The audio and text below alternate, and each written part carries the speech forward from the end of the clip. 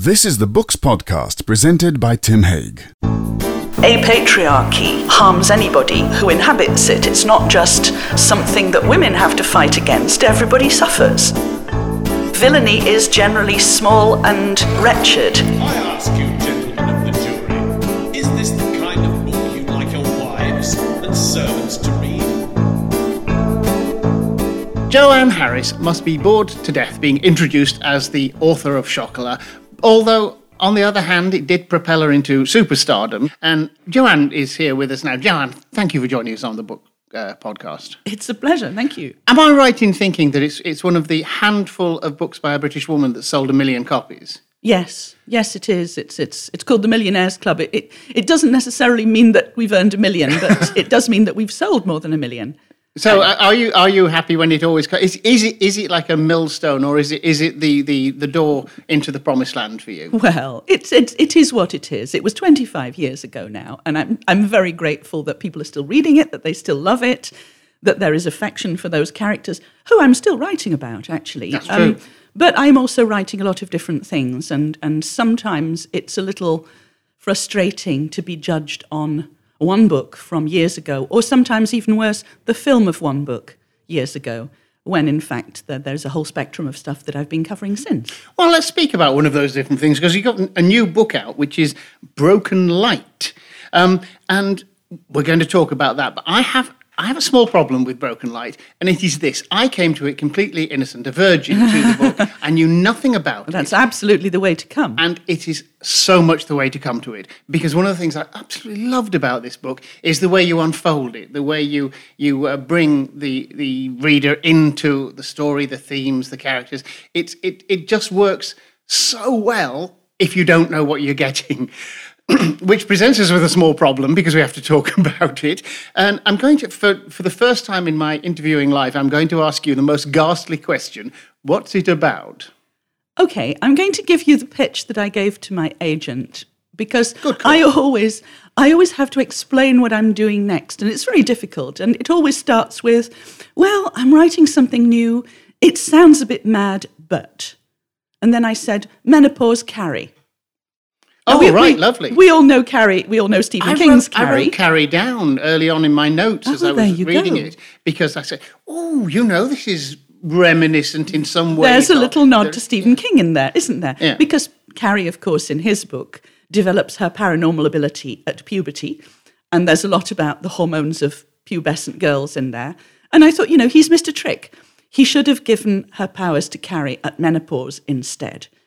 That's what I'm going to do. A woman has a lot more experience and a lot more... Exactly. Actually, a lot more anger. Well, this is it. If Carrie is all about rage, you don't know rage until you hit 50 and the hot flushes start. And so I thought I'm going to write a version of Carrie which is older and quieter and perhaps less of an obvious paranormal story. And I'm going to see where that goes. This strapline actually makes a reference to the invisibility of women. And, of course, that's one of the major themes of the book, is that when you hit menopause, then people stop looking at you. You somehow fall off the radar. Oh, absolutely. I think it happens to pretty much all women. At a certain age, they stop being seen. And this happens to women in the media, on TV, in film, in the book world, in all sorts of places. I mean, I've been wandering around central London an awful lot recently, and it's amazing how highly honed my invisibility powers are around there, because men try to walk through me. And I think they partly expect me to get out of their way, and if I don't, they kind of stop and look annoyed, as if it was their right to walk through me or to make me move aside. And I think this is what happens when you live in a patriarchy, and the value of women is so strongly tied to their appearance and their ability to procreate. And I think we are fed this line when we are girls, as Bernie is fed in Broken Light, that puberty is when your life begins, it's when you become a woman, it's when you're able to have children, and then, some 30 years later, some 40 years later, perhaps you hit menopause and, well, you're over, really. You have to get out of the way and and give space to other people. I particularly liked what you did with Bernie's menopause when she consulted her doctor, Dr. Lovett, and who says, crashing exhaustion, mood swings, weight gain, hot flashes, sleep paralysis, night sweats are not the real problem. Although Bernie says, he did ask me if I'd noticed a drop in my interest in sexual activity. And I thought, bang on. Yes, that's exactly right, isn't it? It is kind of right. And it's exactly what happened to me. And this is pretty much what my doctor told me. And so I gave that experience to Bernie so that I could rant about it a bit. But yes, it is very much, how's your sex life? And you're thinking, well, with all the migraines and the hot flashes and the sleep paralysis and stuff, not so great, actually. Also, Bernie's sex life was never important to her anyway. You say, No. she says early on in the book that it's like hoovering. Yes. It's a chore that you undertake to keep the house running properly. Bernie's relationship with her husband is slightly complicated. And yes, sex is not number one on her priority list. Bernie isn't me, of course, but I've allowed Bernie to borrow various aspects of my experience so that I could make her into a character I could believe in. And I love her dearly. She's however, not me at all. One of the things that struck me is very much that it would have all been handled very differently if a man had been writing this book. I think so. You reference... And it Bernie's- was. Stephen King handles it very differently. He's very different about hormones and what they mean. He's very different about relationships between girls. He'd seen adolescent girls, but never been one. Yes, and I think he does have an awful lot of mean girl on girl action, which I didn't want in my book, and I wanted to try and make relationships between women less spiky and more positive and affirming. I was struck with that notion when with this business of the marriage to the husband Martin. Yes. Partly because I didn't think a male writer would have then moved it on to so that the marriage did evolve. It would have been just a blocked fact of life, the nature of her marriage to Martin. And then there's a passage which I'm not going to spoil.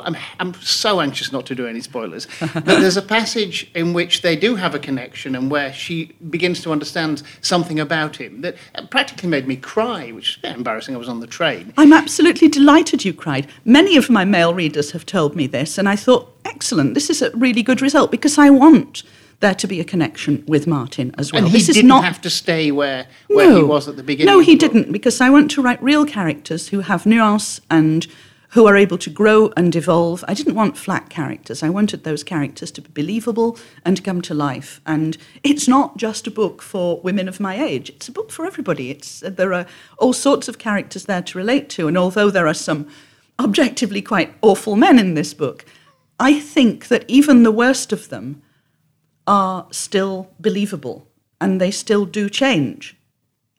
Not always for the better, but they are capable of change. And I think that's really important. The whole of this book is about changes. It is. And what they mean and the consequence of changes. And it is. And of course, you're right. Some of the men are not good people.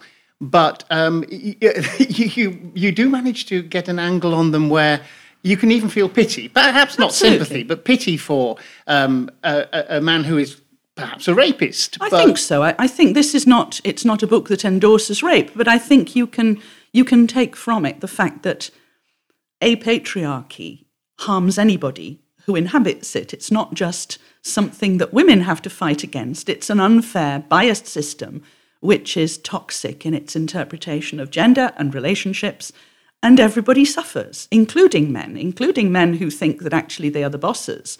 And, Bernie's superpower allows her to intuit the weaknesses and the vulnerabilities of people around her, so she can see this, and through her, so can the reader. We'll talk about her superpower in a minute, although one of the things that her superpower does is it turns the tables so that you've got groups of men who are feeling paranoid and feeling that they're the victims of a new toxic femininity, to borrow a phrase from one of your characters. And you have an enormous amount of fun, don't you, with them trotting out the kinds of complaints that women could make, but until recently haven't done. Well, yes, I had a little play about table turning and applying certain rules to men that have really previously only been applied to women, and to see how people would respond. So some of it is satirical. Quite a lot of it is about the internet and how people behave on the internet, and culture wars, and how people relate to the idea of feminism and what that means, which is a great big topic, of course, but I do touch upon it quite a lot. And the idea of equality and what that means, and how it doesn't necessarily mean just being the same as men at all. It means something quite different. We're going to talk a little bit about the powers and the turning of the tables, but I still want to talk about the nature of the book, because we've said it has its Carrie elements, but it's not a horror novel. It's not. No, it's not a horror novel. It's not even entirely a paranormal novel.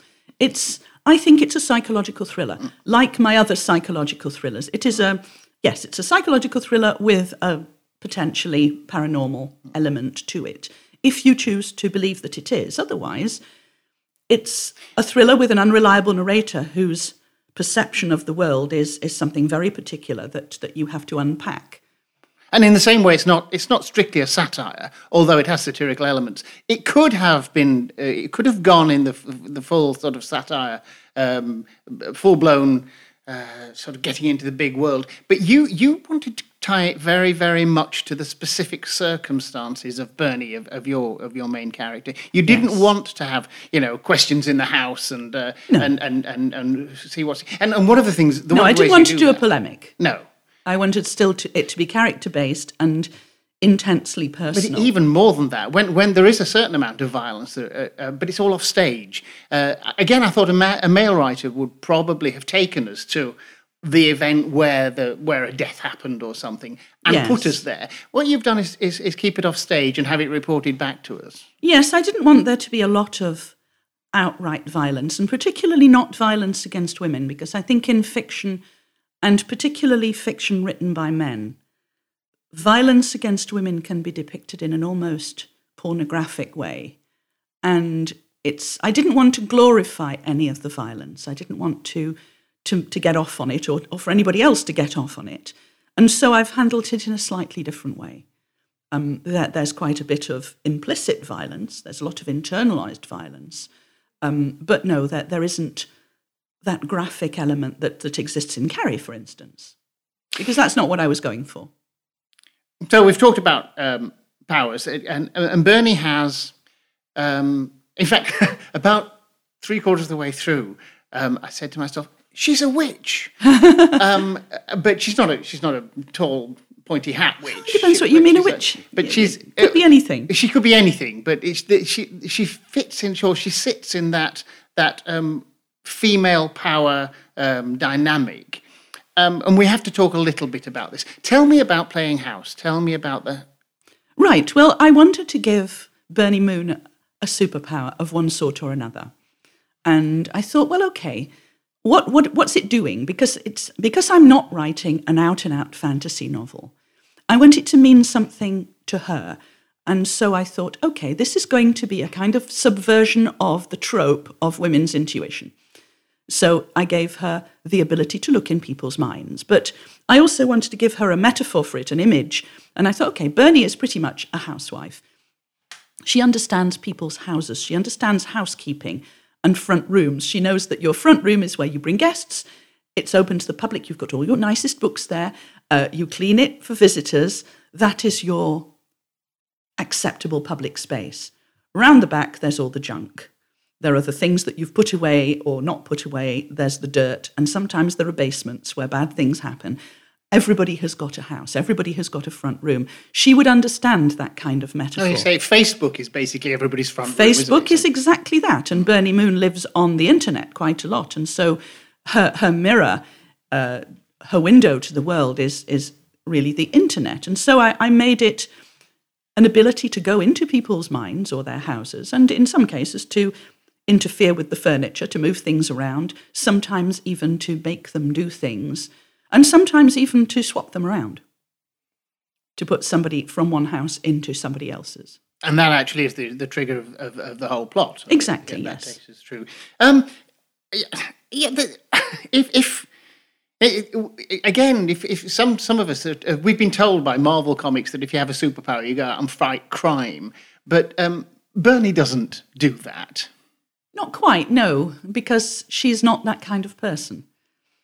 Her life is very small, and her triumphs, such as they are quite small ones. She has no friends, which, she married her childhood, she married Martin straight out of school. Absolutely, yes. And of course, one of the themes of this book is not just how the powers bring her onto a bigger stage and give her confidence. Acquiring friends does. The book is about friendship because she meets other women with whom she's able to make a connection, and that is the real way out for her. Absolutely. I mean, I didn't want it to be a big splashy story about fighting supervillains because I don't believe in supervillainy. No. I think villainy is generally small and wretched. And like so Eichmann, the banality of evil. Exactly. Yeah. And so what she fights is small, generally, and her influence on people is generally, but not always, quite small. And so this is a micro story. It's an intimate story. She tries to help other people sometimes. She helps a girl who is at risk of being date raped by a predator. But also she helps people to understand how to buy books for their children because she has a job in a bookshop. And she interferes when mothers try to tell their little boys that the book they've chosen is for girls and not for boys, and so they can't have it. And she tries to help people around her. It doesn't always necessarily work, but her intentions are good and her reach isn't vast. And she actually does a certain amount of damage in some ways. Well, yes. Which is, again, you're not sugarcoating this. If you're going to change people. People are not simple. There are no binary assumptions about this book. There are no out-and-out villains and no out-and-out good people. Everybody has got shades of all kinds of emotional baggage and different kinds of experience in there. So what I wanted to do was not determine what's good and evil, or say men are bad and women are good, or even female friendships are better than male friendships, or anything like that. It's not, none of it is as simple as this. I wanted to talk about changes and their consequences, and why we should embrace change and also be careful of it. And I wanted to talk about gender and the relationships between people, and what those things mean to us. And I wanted to talk about social media and its influence and its reflections on society. Social media is a big part of this. I have to say, I absolutely loved Didi Ladouce, who is an online influencer. Oh, yes, she's a menopause blogger, but she has an absolutely ideal life. She's got a menopause, mybigfatmenopause.com. That's right. And people have asked me where they can find this website. They can't because I made it up, although it may well have created itself now. Hey, goddess, she keeps... Yes, her. Hey, my gorgeous goddesses. She's always calling people this. And basically her solution to all menopause problems is have more sex, eat some seeds. And have a bath. Exactly, and have bubble baths. And it is a sort of parody of all the influencers that we see with their airbrushed and perfect lifestyles, because in the end, Bernie ends up looking inside Didi and finding that actually, even Didi is not quite as perfect as she presents herself. But there's quite a lot of this social media stuff going on. The toxicity of it, and yes. And you've got, again, you have great fun and with the addiction dialogues. Too. Oh yes, the addiction and the fact the false intimacy of it. And there's a lot of stuff in the book about the Lady of Shalott, who, of course, we know was unable to look at the world directly, but looked at it instead in a mirror. And Bernie uses the internet in very much the same way. She uses the internet to play out her imaginary friends' lives without looking at the real world. And eventually she does look at the real world and she realizes that there are things in there for her to experience, and it pushes her out of her comfort zone, and that's mostly quite a good thing for Bernie. As well as the Lady of Shalott, you've got a pop song associated with every chapter, which would make actually a pretty interesting playlist. Yes, there's a. Either you were playlist. listening to that while you were writing, or that's doing the same thing that the Lady of Shalott is doing. It sort of is, yes. Now, that music is quite important in this book, and I've had playlists for books before. I wrote a book called Blue-Eyed Boy, which was entirely on the internet, and which was also very much about the communities and the connections we make online. And there was a playlist there to give little clues about what might be happening or what might happen in the future. Now, so the music in this book is a little bit the same. Some of it features in the plot itself. There's a lot of play on The Man with the Child in His Eyes by Kate Bush, and also Man-Child. The Nene Cherry, yeah. By Nene Cherry. So, which one is he? Is he the man-child, or is he the man with the child in his eyes? And what do both those tropes mean? But also, for people who do know those songs, there are little kind of Easter eggs in there that might suggest what would happen later in the book. And I know that people are already downloading that playlist and trying to find them. Then you've got the playlist for the film, which is quite convenient. Although it'd be a very different film from Chocolat, although there might still be a part for Johnny Depp in it. I don't think so. No. I don't see Johnny Martin. Depp Is he as too Martin old? somehow. Okay. I don't think he's too old necessarily, but I